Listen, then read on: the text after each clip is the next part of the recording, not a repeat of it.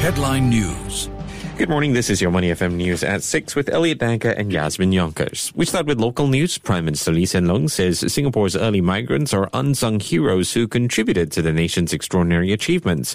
He also urged today's youth to uphold their work ethic and solidarity in contributing to the country and their families.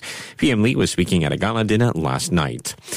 Mr. S. Iswaran, Minister for Trade and Industry, says special effort is needed when doing language translations for the National Day Parade due to the importance of translating accurately. He added that the onus is also on the agencies involved in the translation work for this year's NDP to be thorough, saying that they need to check and double-check their work in the wake of last year's Tamil translation mistakes.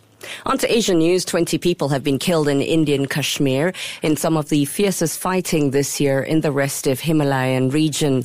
A total of 3 Indian soldiers and 13 suspected militants died in several clashes south of Srinagar, the main city of the region. Kashmir has been divided between nuclear-armed India and Pakistan since the end of British colonial rule in 1947, but both claim it in full.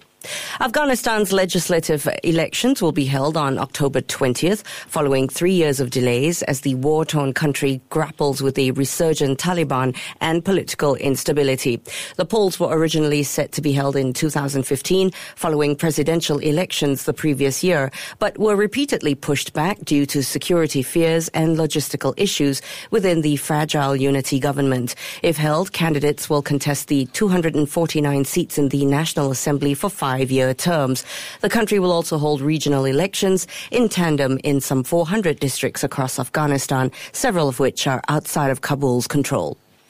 And finally, in world news, a magnitude 5.3 earthquake hit western Iran, injuring at least 54 people hours before a more moderate tremor shook an area near the capital, Tehran.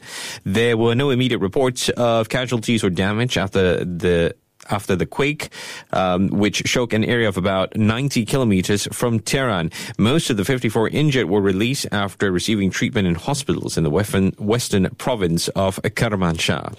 And here's a recap of the U.S. markets for the first quarter. The Dow is down 2.5%. S&P 500 is down 1.2%. Its first quarterly loss in 3 years, while the tech-heavy Nasdaq is up 2.3%.